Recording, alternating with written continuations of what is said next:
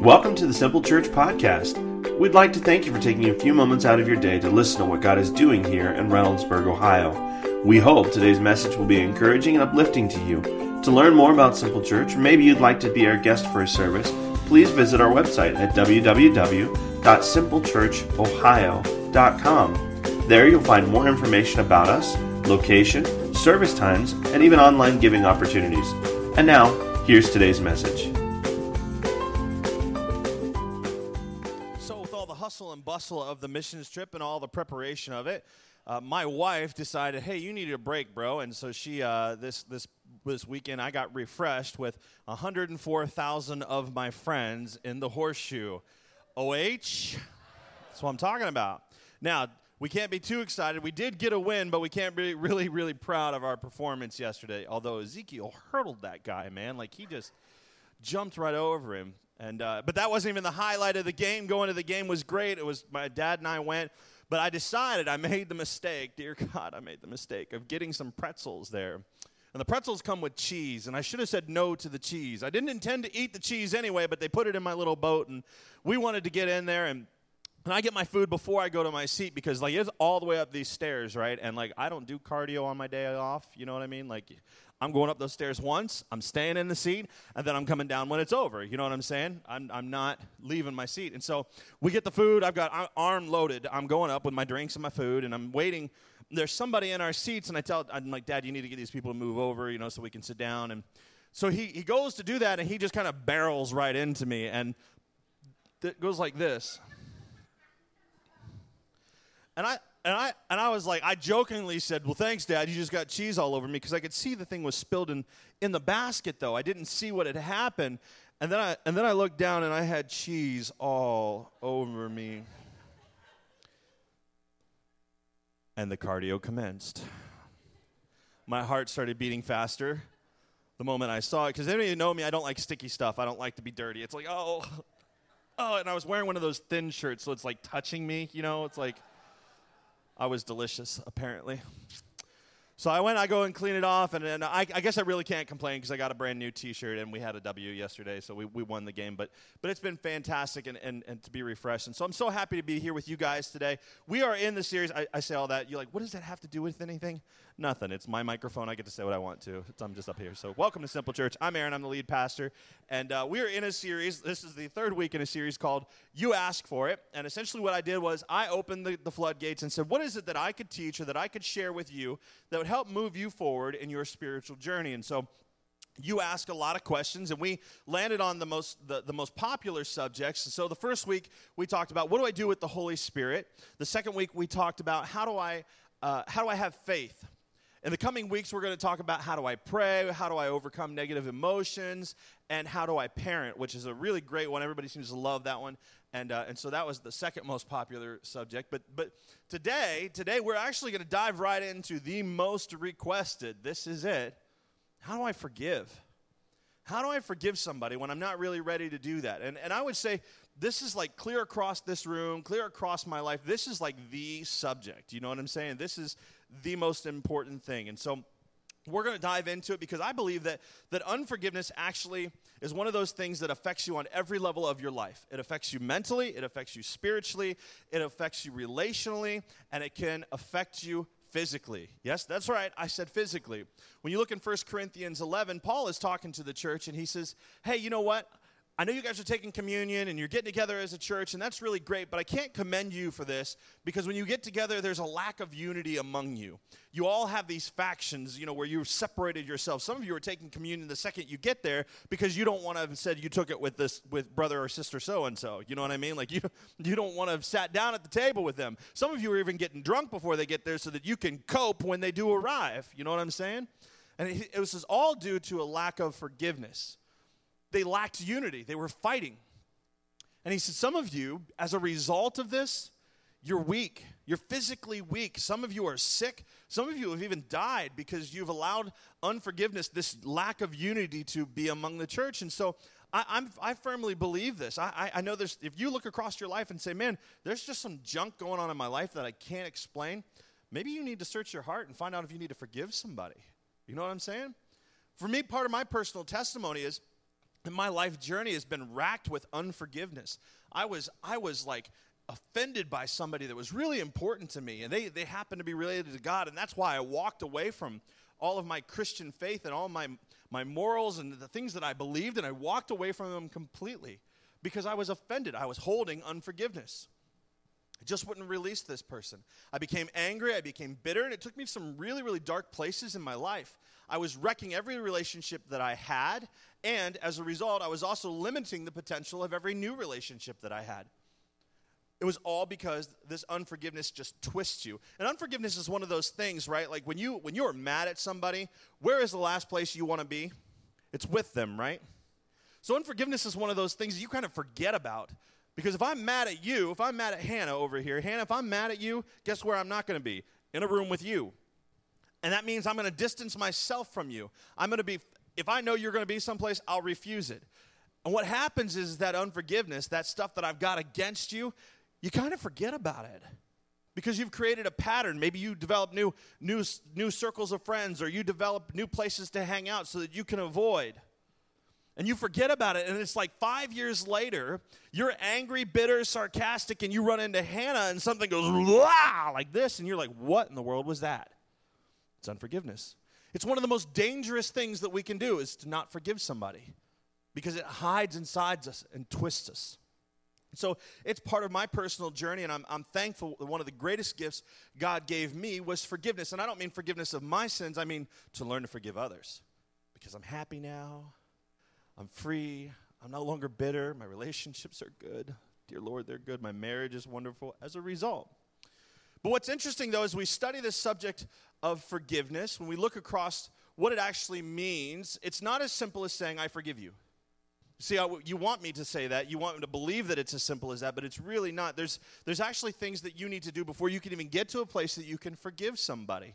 And what we're going to do is look at those things today. We're going to talk about those deeper issues, and then we'll talk about how to fix it. So we're going to be jumping into the Bible today. We're in Jeremiah, the Old Testament. But let me say this. If you need a Bible today, you don't own one, we would love to give you one. We would, if you just put your hand up in the air, somebody will give you one. But the verses will be up on the screen, or you can open up your apps, whichever app you want. You can use the Simple Church app or YouVersion, whichever one gets you to the Bible, or just follow along up here. But we're in Lamentations, and this book, Lamentations, was written by a guy named Jeremiah. Now, Jeremiah is he's an Old Testament guy. He's a prophet, or basically a pastor. In other words, he hears what God has to say, and he shares it with the people of Israel at the time, okay? And that was his job. But with Jeremiah, here's a guy who endured some painful things.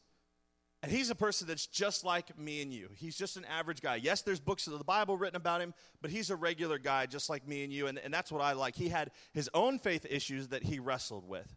And so he wrote this entire book called the Book of Complaints, or Lamentations. That's what this whole book is. If you really want to be depressed, go read this book. That's what I'm talking about. Anybody ever being depressed? I didn't think so. But it's part of the Bible. You need to read it anyway. So here's what he said and where we're going to focus today. Lamentations 3:19 through 20, he says, I remember my affliction and my wandering, the bitterness and the gall. I well remember them, and my soul is downcast within me. What he's saying is there are 3 different areas of my life that I remember, and when I think about them, they really trouble me inside. Like, I get really depressed about it, and when I think about it. And same true for you guys, right? If you look across your life and the things that are difficult for you, you can get depressed about them. I would say this, that the enemy of our soul, the devil, he wants to come against us. He takes us through difficult things in life, and his sole purpose in taking us through those difficult things is to separate us, to break our relationships with people, to disconnect us from others, and he tries to discourage us and to depress us. And if you're not careful, it can happen to any one of us. So let's look at the 3 different ways that Jeremiah highlights, because I think we've all experienced each one of them. The first thing that he mentions is affliction. Now, in Jeremiah's day, this was not a super cool, tight T-shirt that people wear, okay? This is not affliction, right? If you don't know that, it's a brand name, and the guys that are really built wear them, and they are really tight. And I'm like, dude, look afflicted. I would never wear one of those. I would look like a busted can of biscuits, you know what I'm saying? And so, think about that. You still thinking about it?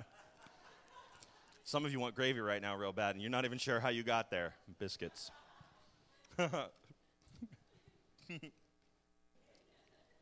Sorry, sometimes I make myself laugh. It's just for me. But the people of Jeremiah's day, when they heard the word affliction, what they would have understood that to mean is a Syrian form of torture. And what affliction was is you would lay the person out that you wanted to torture, and you would slowly add stones to their body, heavy stones. And as they would lay on you, you would begin to feel the pressure from that. Now, how many of you have ever been buried in the sand at the beach before? This is it's a fun thing to do, right? When you get buried, you feel the pressure of that. And if you're a little claustrophobic like I am, you start to panic a little bit. Like, am I going to be able to get up? But you can feel the weight of that, right? And in those moments, you're really vulnerable. And that's when people draw things on you and put seaweed on you. It's not nice. But you're laying there underneath the sand, and it feels heavy. And if you get enough on top of you, you can feel the weight of that, and it becomes difficult to breathe. Well, that's what's happening with affliction. They pile these stones on top of you, and they would continue to pile them, not slamming them down, just laying them, so that it was this slow and painful death, because eventually it would kill you. And so they understood that, and Jeremiah is talking about this affliction. I remember this affliction. It's this torture. And essentially, this affliction that he's talking about is the pressure from the outside world. It's basically, he's talking about tragedy. When the feeling's gone and you can't go on, it's tragedy. When the morning cries and you don't know why, it's hard to bear with no one to love you. You're going nowhere. It's tragedy. Nobody knows I'm singing a Bee Gees song, huh? It's cool. Good luck getting that out of your head as we go along. Tragedy! So afflictions in life are the tragedies that happen to us. Tragedies are things that happen that you have no control over, right? It's just stuff that happens, like the death of a loved one, or you lose a job, or car accidents, or a relationship ends. It's stuff that may not have anything to do with you, but it just puts pressure on you. And what a tragedy can do is just squeeze the very life out of you. Can destroy you. There's a guy in the Bible named Job, and Job's story is racked with tragedy. Job suffers incredible loss, though here's a guy he's pure at heart, he loves God, he serves him, and yet Job loses his kids, all of them die. He loses all of his wealth. His wife leaves him. Most of his friends have left him. Like, he has lost his business. He's lost everything. All his cattle have died. And Job is looking at the situation going, what in the world? What did I do to deserve this? Like, how did this happen? And look what Job says in chapter 30 of the book of Job. He says, "Yet when I hoped for good, evil came. When I looked for light, then came darkness." And many of you can relate to that, right? You go through one tragedy and you get to the other side of it and something else happens. You know what I mean? Like, your life starts sounding like a country music song, right? Like, you lost your dog, your truck broke down, your girl left you. Like, you can't seem to catch a break. And I know all of you have these stories because I hear them. I have my own, and most of you seem to post them on Facebook. I'm not really sure why, but you do. But you understand what I'm talking about. Like, you just cannot seem to catch a break. And I think if we aren't careful, the first and worst place that we go whenever tragedy strikes us is to a place where we start shaking our fist at God and saying, "Why did you let this happen? You're all powerful. Why didn't you stop it," right? Like, if you really loved me, why would you let this happen to me? And I think that's a really dangerous place to be because it's so arrogant. It puts you on God's level as if you could ever be there. And says, why did you do this? Why did you let this happen? It's scary. The second thing Jeremiah mentions is his wandering. He talks about his tragedies. He blames God for them. But then he talks about his wanderings. And his wanderings represent his mistakes. We all know what our mistakes are. As soon as I say our mistakes, you're like, oh, yeah, I know what my mistakes are. The Bible tells us that it's not if we wander, it's when we wander. We are all like sheep. We're just kind of going our own way. We don't mean to do it. We just kind of wander. It's what happens. We make mistakes in lives. We are human. And Jeremiah well remembers the mistakes that he has made. And I think if we're honest, we can all remember the mistakes that we have made as well. Things we shouldn't have done in life. Maybe it was a recent argument you had with somebody. Maybe it was your spouse. And in the middle of the moment, the heat of that second, you said something that you really wish you hadn't said. It's like the words came out of your mouth, and you're like, no, come back. And they're gone. And you wish you could rewind time like 5 minutes, and the outcome of this whole conversation would have been different. It's a mistake. I shouldn't have said it. I shouldn't have done it. Years ago, I had the opportunity to go skydiving. And you're like, oh, that's cool. Well, hear me out. If you ever have an ex-girlfriend, this was years ago, I was single, no kids. If you ever have an ex-girlfriend call you and offer to send you skydiving, the answer is no. You don't want to do that. See, she broke it off with me, and I was kind of being creepy stalker guy. Like, we didn't have Facebook then, you know. It was just kind of sitting outside of somebody's house. You know what I'm saying? When your heart is broken, you don't know what else to do, and you're like, why did you break up with me? I'm going to sit here and watch your house till I figure it out. See if you update your relationship status in your window. Like, I was really brokenhearted, and she calls me up one day and says, hey, I won this skydiving contest on the radio. Do you want to go? And I'm hearing in my head, mistake, mistake, mistake. But, of course, I said, yes, I would love to go skydiving. That sounds great. If it's free, that's for me. So I took it.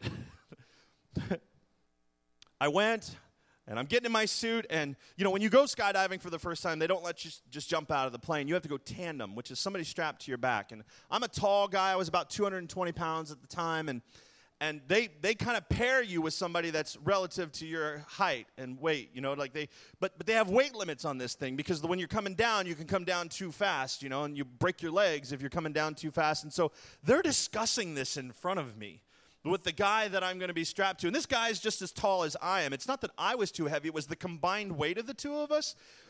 And they're looking at him, and because, you know, they can't, like, pair you with somebody smaller. Like, Misty, stand up. Misty, look, I could not be paired with Misty. She's like if I had her strapped on my back, it would be like a backpack. You know what I'm saying? And so, I love you, Misty. So they give me somebody that's my height, and they're like, hey, he's like, look, it'll be fine. I'm like, wow, should I back out of this? And I'm hearing mistake, mistake, mistake. But I'm like, no, I'm in. Don't worry about it. Let's just do it. So then he and I are talking, and I'm just goofy and awkward, and we, you know, like I have to be funny. You know, I insist on it. And so I'm talking to him, and he was tall and had blonde hair, and I was like, man, I was hoping I'd get strapped to a tall blonde, but you're not exactly what I was thinking. And he's like, you don't even know my sexual preferences yet. And I was like, oh, dear God, mistake, mistake, mistake. This guy's going to be strapped to my back. This is not a good call. and I laughed, but he didn't. You know what I'm saying? So I can't make this up. It happened. So we get up in the plane, and I'm excited, and we're gonna go down, and it's my turn to get up. And when you dive out of a plane, okay, which is a crazy idea in and of itself. I don't know what I was thinking. I don't think I was thinking. I don't know, but it was fun. They have this bar right here by the door, and you just the door's kind of slanted back this way. It's cut away, right? And so you lean out and you hold this bar. And I'm already leaning, and the guy behind me says, hey, listen, I need you to grab onto your straps here. And so I do, and I said, well, I'm holding the bar. He said, no, that bar's for me, because he was behind me, you know, here. So he says, you grab your straps, and I'm going to grab the bar. And I said, okay. Well, when he did that, I went like this. Like, I'm hanging. Like, I'm just, oh, God, this is a mistake. Oh, it's fun. It's good. But I panicked in that moment, you know, and I think that's how every mistake that we make is, right? As it's happening, you're like, you can see your life going in slow motion, like, no. We make mistakes. We do. If we're not careful, we can end up getting trapped by those mistakes. We can end up getting labeled by those mistakes. We become our mistakes. Instead of being, you know, who you are, you limit yourself because of those. Job said, for what hope has the godless when he is cut off? When God takes away his life, Job is feeling hopeless because he's lost everything. And Job is being really honest in this moment, but when you look at this verse, this is not good theology, to believe that you're cut off, to believe that you're marked forever this way, because that's so not true. Like, if you're alive and you're breathing today, then it's not too late for you. That things can turn around in your life. God never cuts you off. His grace and his mercies are new for us every morning, right? But while we're still reeling from the mistakes that we've made, here's what happens. The enemy wants to creep in, and he wants to lie to you and tell you that you can't be used anymore, that God can never do anything with you, that you'll never have this, or you'll never do that, you'll never become this, you'll never get past that. And he'll label you if you allow him. So we get to a place, I think, where we don't forgive ourselves of our mistakes. We hold on to them. So Jeremiah is remembering a place where he feels like God has failed him or let him down. He's also remembering the place where he's made mistakes and let himself down. But the last thing that he talks about is this thing called bitterness and gall. He feels trapped by the previous two things, but this is where we're really going to focus in. And bitterness and gall in that verse that he talks about only comes through relationships. We've got tragedy, we've got mistakes, but this last part, man, it's through our relationships. If you've ever opened yourself up to a genuine relationship with someone, then you've probably been hurt. You've probably been hurt. Part of life is the pain that comes with relationships. I would say that if you haven't suffered a significant hurt or a loss as a result of a relationship, you will. You say, Aaron, shouldn't you be a little more positive on a Sunday morning? I am being positive. Positive that you will get hurt in a relationship. This is true. It's coming. That's the way it works. We make mistakes. We hurt each other intentionally and unintentionally, unfortunately. And some of you say that justifies why you don't let anyone close to you. But look, let me tell you something. If you don't let anyone close enough to hurt you, then you won't let them close enough to help you. And we need help in this life, don't we? We need people to be around us to help us get through things. You have to take the risk and let people in and trust them. But the devil wants you to remember the pain of your relationships, because if he can help you or get you to remember the pain of your relationships, then here's what you do. You guard yourself, right? We build ourselves up little walls and we say, I'm never going to let myself get hurt this way because I'm never getting into a relationship again. I'm never going to go out on another date. I'm never going to let somebody in. I'm going to build this wall. I'll go to work and I'll talk to people. That's fine, but no. You don't get to come in. I'm going to stay safe behind this mental palace. And what we don't realize is that the longer we stay in there, the longer we won't heal. Because the only way to heal is by stepping into relationship again. Are you hearing me? You can't heal on your own. God's made it this way. If you need to be healed, you've got to trust and get back into relationship again. It's the same thing when you go to a doctor, right? You don't go to a doctor and say, hey, my elbow hurts really bad. And the doctor says, well, let me take a look. And you go, no, I don't think so. It just hurts really bad. I need you to fix it. Well, let me take a look. No, not happening. Isn't this silly? This is what we're doing when we refuse to enter into a relationship with somebody. And the enemy wants us that way. He wants us secluded. He wants us isolated from other people, because if he can get us that way, he can limit our potential. He can squash us completely. He can stop you from doing anything great for the kingdom of God. He can stop you from loving your family. He can stop you from getting the promotion. He can stop you from growing personally, spiritually, relationally. He will limit you in that way. That's his entire goal. So here's Jeremiah saying, I remember. And the enemy of most of what God wants to do in your life and accomplish in you is the memory of your past. That is the greatest enemy, because we remember the times that God didn't come through for us. We remember the mistakes that we made and the times that people have let us down. And Jeremiah says, as a result of remembering all this, my soul is downcast within me. And Job is in a similar situation. Everything is broken around him. And he says in verse 19, he says, all my intimate friends detest me. Those I love have turned against me. And here's what's encouraging about all this. You say, Aaron, you can find encouragement in the middle of all this whining and complaining? Yes, I can. You know what the encouragement is? These guys have books of the Bible written about them. And they're all broken just like I am, just like you are. And if God will work out their situations for them, he'll work out ours. That's what's encouraging to me. God wants to do the same thing in our lives. And so let me say this about our enemy. He wants to limit your future. He wants to keep you broken by getting you to focus on your past. So God is calling us to move past those broken relationships, but we won't be able to do that until we take care of these other things, this unforgiveness towards God, this unforgiveness towards ourselves. If we don't let those things go, we'll never get to that moment where we say, I forgive you, and really mean it and really let them go. So how do we fix it? How do you forgive? Well, the first thing, there's three things you have to do. The first thing you have to do is open your heart to God. That's the first thing you've got to do. Forgiveness is a supernatural thing. That means it is beyond your ability and beyond mine. You can tell somebody, I forgive you, but did you really forgive them? Like, if they were on fire, would you, well, you know what I'm saying. Like, would you put them out if they were on fire? Like this person that you forgave, would you swerve to not hit them on the road? You know what I mean? Like, have you really forgiven them? Could you pray that God blesses them? Ooh. Could you be a blessing to them? If you really forgiven them, somebody that you've really forgiven, you'd be able to do that. Job 3:23 says, what's the point of life when it doesn't make sense, when God blocks all the roads to meaning? Look, there's no meaning for life because everything has gone wrong for Job.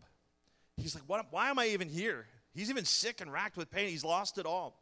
And after this verse right here where he says, there's no meaning to life, everything's horrible, everything's gone bad, Job goes on for 35 chapters complaining and moaning at God. And if you've ever read the book of Job, it is like, oh, for real? This story is not moving forward. You're complaining again. Okay. And when we get to chapter 38, after Job has complained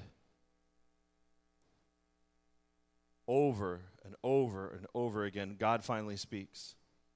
Because he's just wore out by all the complaining. He's like, I'm going to say something now. Because we all know somebody who complains, right? For the last 35 years. You know who this person is. The last 35 years, they've been complaining and complaining and complaining. And let's be honest, if you can't look across your life and know who that one person is, it's probably you. And so God responds finally to Job's complaining. He says, then the Lord answered Job out of the storm. He said, who is this that darkens my counsel with words without knowledge? Brace yourself like a man, Job. Here's God trash talking, right? You guys didn't know God was a trash talker, did you? He's talking trash to Job. He says, I will question you, and you shall answer me. Where were you when I laid the earth's foundations? Here's God being sarcastic with Job. He says, tell me if you understand. Who marked off its dimensions? Surely you know. Have you comprehended the vast expanses of the earth? Tell me if you know all this. What is the way to the abode of light, and where does darkness reside? Can you take them to their places? Do you know the paths of their dwelling? Surely you know. You were already born. You've lived so many years, Job. I love God. He's so sarcastic. It's good. Just justifies my sarcasm. Probably not in the same way. But God is being super sarcastic and making an incredible point that I think all of us have to capture in our hearts. It's the same thing we talked about last week and one of our points when we said, how do we have faith? Well, we have faith by trusting in things that we don't understand. We need to open our hearts and just surrender ourselves to God and say, you know what? The tragedies that I've been holding against you, the things that have happened in my life that are just crap, the things that I've been blaming you for, I need to just open my heart and say, you know what? I don't understand why I've gone through those things, but I'm still here today. And I'm just going to trust you with my past. I'm just going to trust you that you can use some part of it. Because I don't believe that God will waste 1 ounce of the pain that we've endured in our lives. I believe that he'll use it for his purposes completely. We have to come to a place where we trust God, because that's what faith is. It's trusting something that you can't figure out. You may not understand your circumstances. You may not understand what you've gone through, but you can understand that he's in control. And so we have to resign ourselves to the fact that his plans are higher and better than ours. And that's the point that he's making to Job. You don't have the answers, Job. And so Job responds to God in an appropriate way. Like if I was sitting there right then when God said all this to Job, I'd have been like, ooh, burn, Job. You need some ice for that? Like serious. Job responds appropriately. He says, then Job answered the Lord, I'm unworthy. How can I reply to you? I put my hand over my mouth. Basically, he said, I'm going to shut up now. I'm going to be quiet. Maybe like Job, it's just time for you to stop fussing. Maybe some of you have complained long enough about your past. You've held on to that brokenness. It's been your story. It's been your thing. It's been the hook you hang your hat on.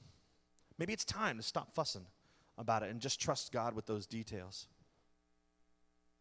This is not only how Job found peace, but it's also how Jeremiah found peace too. Look in Lamentations, he says, yet this I call to mind, and therefore I have hope, because of the Lord's great love, we are not consumed. For his compassions never fail. They are new every morning. Great is your faithfulness.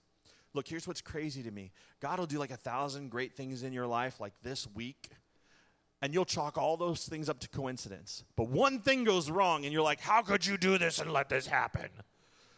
Like, he gets all the credit for the bad stuff and no credit for anything in your life. You like, instead of just chalking up the bad things to coincidences, we just, it's all your fault. We don't trust that he's in the middle of it. So here we see Jeremiah sharing his escape from that kind of mentality that blames God instead of just accepting it and trusting him. And the way that he escapes it is he begins to recall the faithfulness of God. He begins to recall the characteristics of God. He calls to mind who he knows God to be. He says, you're faithful. You've never left me. You've never forsaken me. You're graceful. You're merciful. You're all these things. And when he remembers those things, it changes his mindset about the situation completely. That's why we do praise and worship before we get to this part of the service, because this part of the service is where we're going to talk about how we need to respond and what we need to do, and we need to be in a mindset of that. Like, and that's why we sing, all these songs. We lift God up and we lift him, we exalt him in our hearts and our minds. We recall who he is. And then we get to this point and we are prepared, we are ready to receive and go, all right, you know what? You're in charge. That's why we do that. And so Jeremiah escaped that mentality by recalling God's grace, his compassion, his love, his mercy. And I think that if you'll pause and reflect on God's grace and his hand in your life, that I think it'll shift.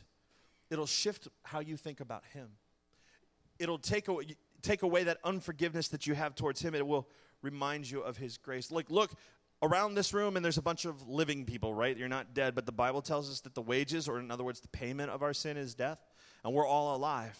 And we're all alive because Jesus paid a price for us, right? That's something you get excited about. That's something to be thankful for every single day of his life. And if you look over your life, can you not see God's faithfulness to you? Even if you're a newborn Christian, like you've just began this journey with God, can you not look across your life and see his hand, see his favor, to see his grace and his mercy at work in your life, even through the difficult things? Can you not see? In Job's life, the moment he stopped complaining and decided to put his hand over his mouth and surrender himself completely to God is the moment that God doubled everything that he had before. Gave him double income, gave him double kids, gave him double business opportunities, doubled his cattle. He doubled him and he blessed him. The key for us is escaping these painful seasons of life with people is not to work it out with them first. It is to work it out with God first. You need to open your heart to him. For any of you that have been walking with Christ for a long time, maybe you were walking with him in a high school, and you go back for a high school reunion, you know of God's faithfulness. You know of his love and his grace and his mercy. The moment you get to that high school reunion and you look at that unanswered prayer and like, dear God, thank you so much for not answering my prayer, because it looks like she is a hot mess or he is a hot mess, and you knew what you were doing all along, so thank you. It's a Garth Brooks song, Unanswered Prayer.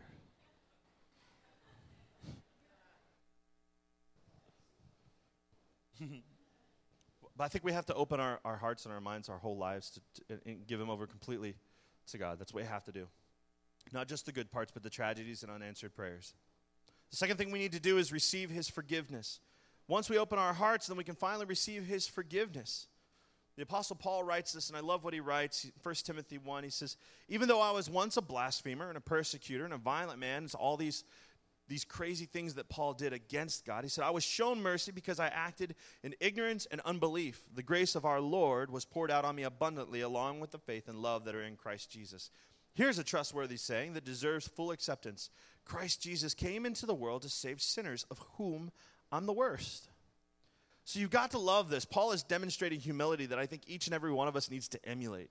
And he's looking at his own sin and saying, I was the worst. And I think if we all looked at our own sin and say, I'm the worst one in this room. I'm the pastor of this church, and I'm the worst one in this room. I was, and God has forgiven me. This is what Paul is saying to the people that he wrote this letter to. I was the worst one. I did all these things, and yet look what God has done in my life. Look at the love he has shed abroad. Like Paul, if you don't know this about Paul, he wrote 2/3 of the New Testament. And he was the guy who like preached to the rest of the Gentile world, the non-Jews. And Paul was used in an incredible way because God said, I'm going to forgive you. I'm going to love you. Come on in.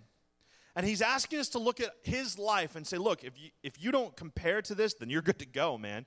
You're good to go. Like, how could you not believe that you could be forgiven for your past and the things that you've done? I've done way worse than you have done.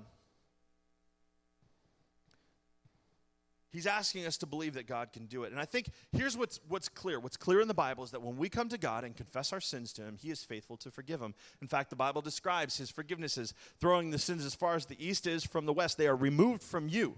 They go into what's called the sea of forgetfulness. I don't know if it actually exists or if it's just an artistic picture of what happens to our sins. But when we confess them to him, he forgives us. He's faithful that way. If you're faithful to confess, he's faithful to forgive. He holds them to our account no more, which is a beautiful picture. So let me ask you a question. If God is willing to forgive you of your past, isn't it about time that you let it go too? Because some of you want to sit there and hang on to your past. You want to hold on to it and say, well, this is who I am. This is what I did. This is, I deserve this, and I can't ever be because I made this mistake. But look, if God's willing to forgive you, isn't it about time you did the same? Forgive yourself. Let it go. You can't unscramble eggs. You just can't. All you can do is cook them and serve them with a side of bacon. That's the right thing to do.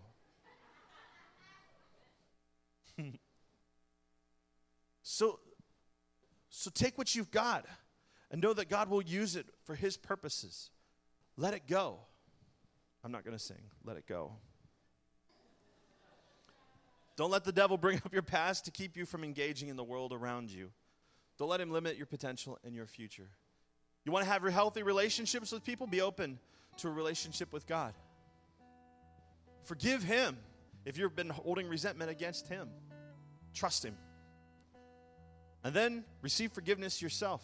Look, I am a firm believer that you will never be able to forgive anybody if you don't receive forgiveness yourself. And if you don't forgive yourself. Because look, once you've tasted of the freedom of forgiveness, once you've really experienced it, you'll want to give that gift to everybody.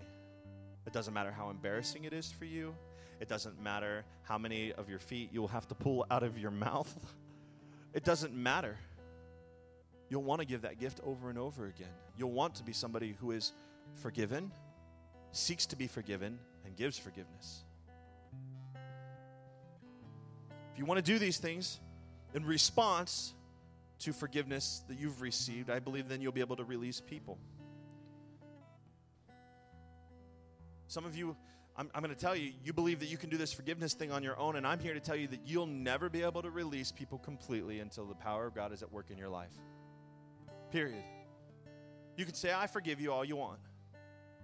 But until you have forgiven him, received forgiveness yourself, you'll just never be able to do this on this level relationally.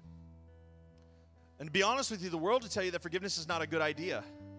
No, you need to plot your revenge. And don't we do that sometimes? We rehearse what we're going to say and how we're going to do it and how we're going to get revenge. We're like, wow. We're going to do it. Revenge is not a good idea, though. It's never going to end the way you think it does. What it oftentimes does is brings you down to the level of the person who hurt you in the first place. That's not God's plan for your life. It's not his best for you. There was an insurance salesman. This is a true story, and then I'm gonna pray and we're gonna close. He worked for an insurance company for 20 years, and he was forced into retirement. He was not happy about being forced into retirement. And he decided he was going to get even with the insurance company, so he went and bought 12 rare Cuban cigars. And he got them insured, got a fire policy on these cigars. Once he was approved for the policy, he proceeded to smoke them. When he was finished smoking his 12 cigars, he put in a claim and said that fire had destroyed them. And the insurance company said, no way, you smoked them. And he said, well, but your policy doesn't say I couldn't smoke them. It doesn't say what kind of fire. So he sued them, took them to court, and in court, because we're in the good old US of A, he won. Doesn't have to make sense, just the writing needs to be correct, and the verbiage. And the court ruled that the insurance company didn't say what kind of fire couldn't destroy, whether it was regular use. They didn't define that well enough. So the man won. He was awarded $1,000 per cigar, and he's excited. He's exacted his revenge. He goes to the bank and he cashes his $12,000 check, and shortly thereafter he finds himself in handcuffs.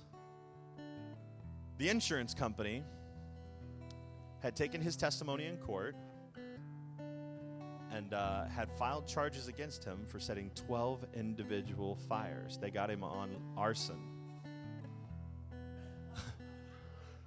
So he winds up in jail for 12 months because he set fire to his own cigars. Look, revenge doesn't work out the way we think it does. In the end, it winds up biting us. We have to be willing to forgive people. Some of you who have been walking with Christ, you say, Aaron, I've got this worked out. I've received forgiveness. But this stuff just keeps cropping up in my heart. I'll forgive somebody, I'll pray blessing for them, and like a month or two later, it crops up in my heart again. That's the way it works. It'll come knocking back at your door to see if you'll let it in. Not like a new thing, like something that happened in the past. Don't let unforgiveness take up residence in your heart. I believe when Peter was asking Jesus, he said, how many times do I need to forgive my brother? 7 times? Some people say, well, it was the same thing over and over again that he was sinning against him. And it is possible. But I almost feel, because based on my experience, that Jesus' response, he says, no, 77 times or 70 times 7. Whether it's 77 or 490 times, it doesn't matter to me. It's a lot. He says, you need to forgive them that many times. Whether they do it to you or you're just remembering it and are mad all over again, you need to forgive them again. And you may find that over the years, you get mad at somebody like over and over. You need to just release them again, over and over again. Some of you are here today and you say, Aaron, I'm not in a place where I'm ready to forgive. You know what? I think that's an honest prayer. I think that's just honest about where you're at. I'm okay with that, and God's not threatened by it either. But let me tell you something. If you're walking with Christ, you're called to respond to his forgiveness with forgiveness.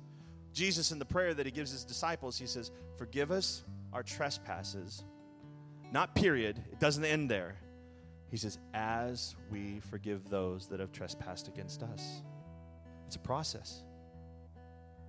There's other verses that Jesus is speaking. He says that if you don't forgive, then you can't be forgiven.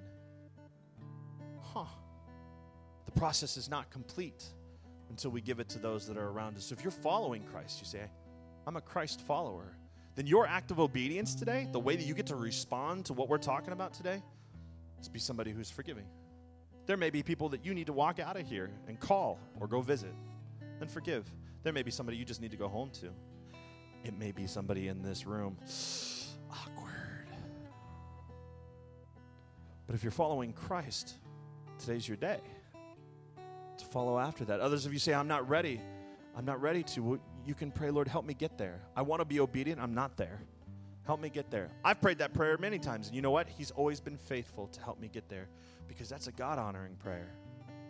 I want to forgive. I know I need to, but I'm not there. Help me do it. I think it's a thing of beauty. It is a picture that God is painting that is just beautiful. Forgiveness is the greatest gift that Jesus gave us, and it's one of the greatest gifts that we can give others. Let's pray. Today you say, Aaron, I'm here, and my life is a wreck because of unforgiveness. I want to be able to forgive. I want to. And this unforgiveness that's in my life is destroying my mind, my health, my peace. And I need to take that first step. You said I need to be open to God. And I've not been open to him. I've blamed him for everything. But today I'm in a place. I want to respond to that. I want to open my life to God. You begin that journey by accepting Jesus as Lord, by letting him be in control of your life.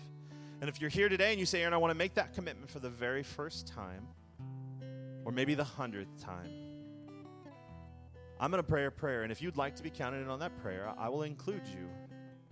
With every head bowed, every eye closed, nobody's looking around. But if you want to be included on that prayer, would you just shoot your hand in the air and let me know that you're here? Say, hey, Aaron, count me in on that prayer. Thank you, thank you, thank you. Appreciate your honesty. I'm going to pray, and it is honestly the simplest prayer. So, Jesus, I believe that you're the Son of God. You just need to pray it in your heart and mean it. Forgive me of my sins, of my mistakes. Forgive me for being angry at you. I give you my whole life, and I trust you with it. Transform me. Make me brand new. And help me give this gift of forgiveness to others. And Lord, I pray for all those that are following you, that are making commitments today to be a person who forgives. I pray, God, that you would help us, because we need to open our hearts. Open our hearts to even when it hurts. Help us believe that your forgiveness is for us. And because of that, we can forgive ourselves. God, make us a people that are a forgiving people, full of grace for one another, because this is the beautiful picture that you are painting in our lives. This is your glory. This is the crux of our entire belief system, is forgiveness. May we be people who give it to others. Help us as we be bold and courageous in this journey. We ask this in Jesus' name. God, we need your power and your strength to do it. Amen.